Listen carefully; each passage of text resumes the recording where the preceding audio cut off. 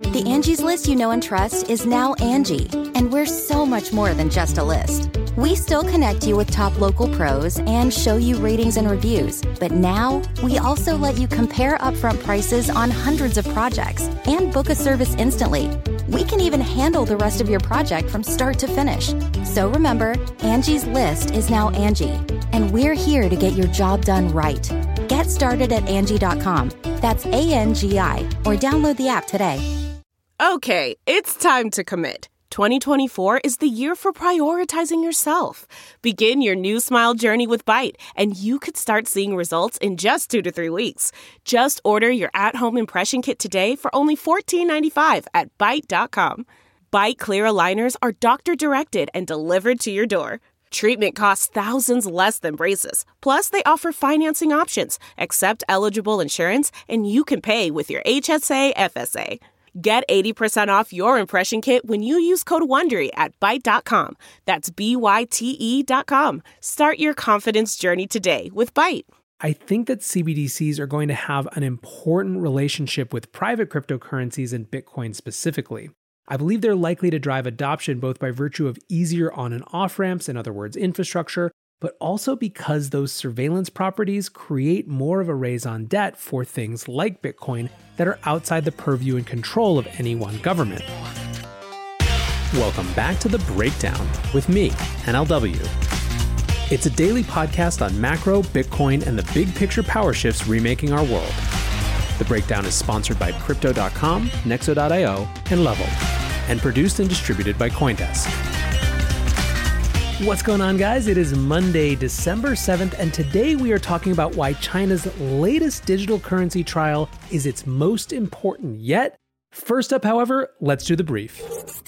First on the brief today, COVID versus stimulus. So we have been watching the stock rally and wondering if we would see some sort of short-term turnaround. That was the entire theme of Friday's episode. Basically, we've been excited about the idea of vaccines as well as the prospect of stimulus.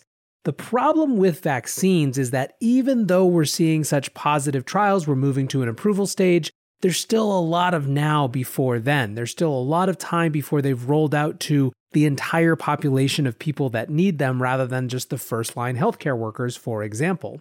Markets faltered today on news that U.S. hospitalizations had hit a new all-time high, 101,487, with ICU patients topping 20,000 for the first time. Sunday had 175,000 new cases, which, while lower than last week's peaks above 200,000 new cases per day, is still prompting governments to enact a new wave of shutdowns. On Sunday, California had its highest ever daily total of 28,000 COVID-19 cases. It also saw a set of new restrictions go into effect. San Francisco Bay Area businesses are closed through the new year. LA and San Diego are under stay-at-home orders through the Christmas holiday as well. On the flip side is stimulus. There is momentum building around a $908 billion relief plan, which Republicans are saying is not a stimulus plan, but a relief bill. So let's talk about who is mad about what. It doesn't include $1,200 individual stimulus checks like many in the progressive wing of the Democratic Party wanted to see. This is, of course, a big point of consternation, and expect any additional bills that come once Biden is inaugurated to include that sort of measure. It also includes $160 billion of relief to states, which Republicans are really upset about, so those are potential sticking issues. Still, both Democrats and Republicans have pointed to the November jobs report as motivation to get this thing done. Next up on the brief today, an interesting little nugget from the Wall Street Journal around hedge fund performance during the crisis. Large funds have had a very bad time of it. Large funds with more than $1 billion under management are down on the year 2%, including the 10 largest funds, which are down 1.85%. That's compared to an S&P 500, which is up more than 2%. Smaller funds, however, those with less than $250 million, are doing much better than their peers. This is, the Wall Street Journal supposes, because they're able to move in and out of holdings more nimbly. It's also because of their smaller size. Big wins can have more outsized impact on overall fund performance when there's less assets under management. The ironic thing is that between March and June, big firms were in vogue as compared to the smaller guys, right? We were in a flight to safety, and the smaller guys is seen as more risky. This started to change, however, in Q3 of this year, when requests for boutique managers grew 22% from the year before. This is in keeping with academic research. A study found that on average between 1995 and 2014, smaller hedge funds performed better during crises for the type of reasons that we talked about above.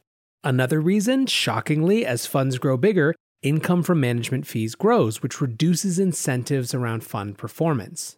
Still, net-net, you would have been better off just planting money in the S&P 500 this year than being with any hedge fund, so make of that what you will. Third up on the brief today, the world total stock market capitalization has hit $100 trillion for the first time ever. This is 115% the value of global GDP. I asked my followers on Twitter for their interpretations.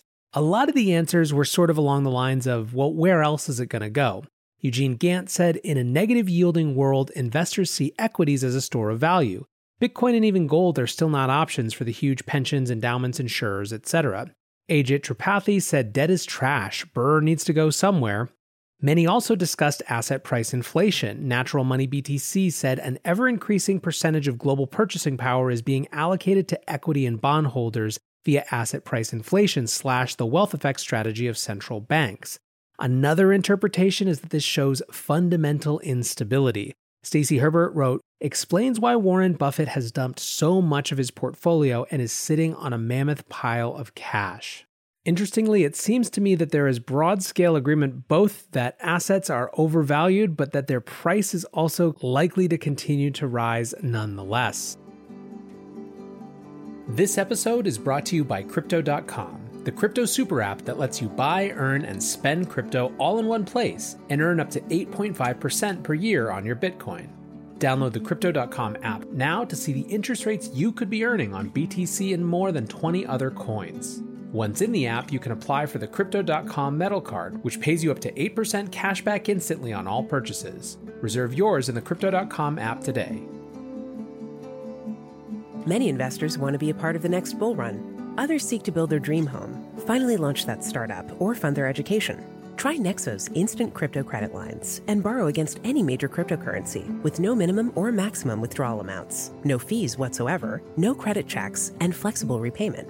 Not to mention the APR starts at just 5.9%. Stay on top of your investment game with Nexo.io. And remember, it's your crypto, your credit, your choice. Get started at Nexo.io. Hey guys, I'm excited to share that this week we have a special product launch sponsor. Level is a revolutionary new Bitcoin exchange with no trading fees and no hidden spreads. With the free Level mobile app, you can trade Bitcoin, Litecoin, and Ether, hodl your coins in a secure multi-signature wallet, and spend cash from your crypto with a debit card. Level checking accounts are FDIC insured up to $250,000. And CoinDesk has partnered with the new exchange to give our listeners a free month of premium service. So when you sign up, use the promo code CoinDesk or just visit level.co/CoinDesk. That's lvl.co/CoinDesk to get started today. Let's move over to our main conversation, China's latest digital currency trial and why it's its most important yet. At the end of the week last week, the city of Suzhou announced that it would be the latest city to trial China's DCEP digital currency. It's a lottery that follows a similar format to a previous test in Shenzhen. The lottery is being held in coordination with the Double 12 Shopping Festival, which is a large shopping festival that happens around, you guessed it, December 12th each year.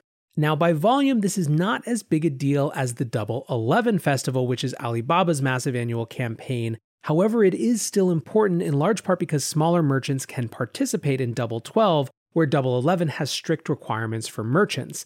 This festival started in 2014 when a group of marketplaces including Lazada and Zalora launched a festival, and there are some impressive stats around it. The festival sees a 4 to 5x increase in web traffic to online shopping websites. It's all over South Asia, and 60% of possible unique visitors access shopping websites during the event. So this lottery in Suzhou will give away 20 million yuan, worth around $3 million US. Obviously, this will be given away as the new digital RMB, but we want to look at now how it differs from the previous test and why it's even more significant. The first part of this is who is accepting the digital RMB. The whole point of these trials is not just to give people money, but to give people money that they then spend. In the Shenzhen trial, the test was restricted to 3,300 physical stores in a specific district that had been set up to accept the payments. In this new trial, lottery winners can spend their winnings on JD.com, which is one of China's absolute biggest online retailers. Like Amazon, JD.com has third-party vendors as well as proprietary warehouses. The lottery winners will only be able to spend on the proprietary warehouse products. That said, these proprietary warehouses are themselves a point of differentiation from Alibaba's Taobao or Tmall. JD.com is also linking up its proprietary offline stores, which includes almost 10,000 supermarkets, restaurants, convenience stores, and more across Suzhou. Next, let's look at how much is being given away. In the Shenzhen test, it was 10 million digital yuan for 50,000 local residents. In the Suzhou test, it's 100,000 residents with 20 million digital yuan. They also have 2 weeks instead of 1 week to spend it, so basically everything is doubled. There are also in this test a new set of features being tested specifically around offline communication. This is one of the big questions that central bank digital currencies face. Can they work offline when there's no internet available? This trial is going to introduce in a very limited way an offline trial that is based on near-field communication. Only less than 1% of the 100,000 lottery winners will be selected to test this feature, but still it's an important milestone on the development of CBDCs.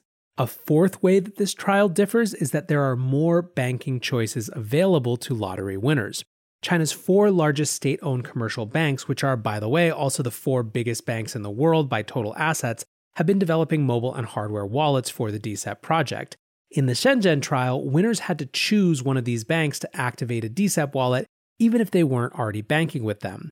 In the Suzhou trial, there will be 2 additional banks, which are obviously also state-owned, that will be added, just expanding the number of banks that have access to be a part of this program.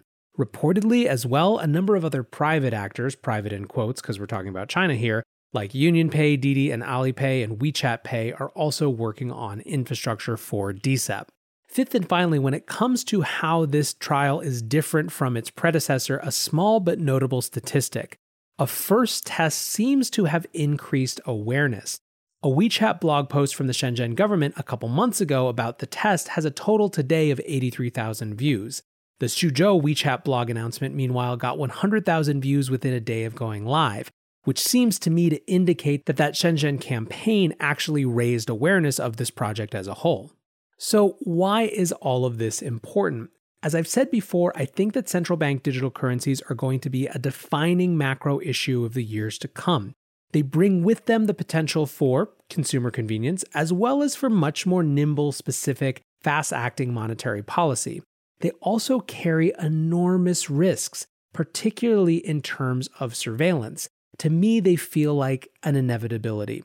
What government wouldn't want this ability to be nimble with its monetary policy, to surveil transactions, to fight crime, especially compared to cash, which is so opaque and hard to control? It's like a government's dream come true. There are, of course, reasons that cash, however, is important and that this introduction to the CBDC era will come with some serious fights, if for no other reason than Western values of financial privacy. What's more, I think that CBDCs are going to have an important relationship with private cryptocurrencies and Bitcoin specifically. I believe they're likely to drive adoption both by virtue of easier on and off ramps, in other words, infrastructure, but also because those surveillance properties create more of a raison d'etre for things like Bitcoin that are outside the purview and control of any one government. Now that said, the introduction of CBDCs could also be justification for trying to ban private alternatives, as in, why should we let these stablecoins stick around when we've already created the ultimate stablecoin that we run and control? In this, China is not only the nation that is farthest out ahead, even though they are by a mile. It's also the nation where the purest, unfettered form of CBDCs will be seen, totally unencumbered by those privacy and surveillance concerns. We owe it to ourselves to watch these CBDC trials because they're going to map out one extreme of what I believe is an inevitable part of the future financial landscape. Anyways, guys, that's it for today. I hope you enjoyed this show. I'm obviously going to continue keeping track of CBDC advancements in China and beyond, but for now, I appreciate you listening, and until tomorrow, be safe and take care of each other. Peace. Look around. You can find cars like these on AutoTrader. New cars, used cars, electric cars, maybe even flying cars. Okay, no flying cars, but as soon as they get invented, they'll be on AutoTrader. Just you wait. AutoTrader.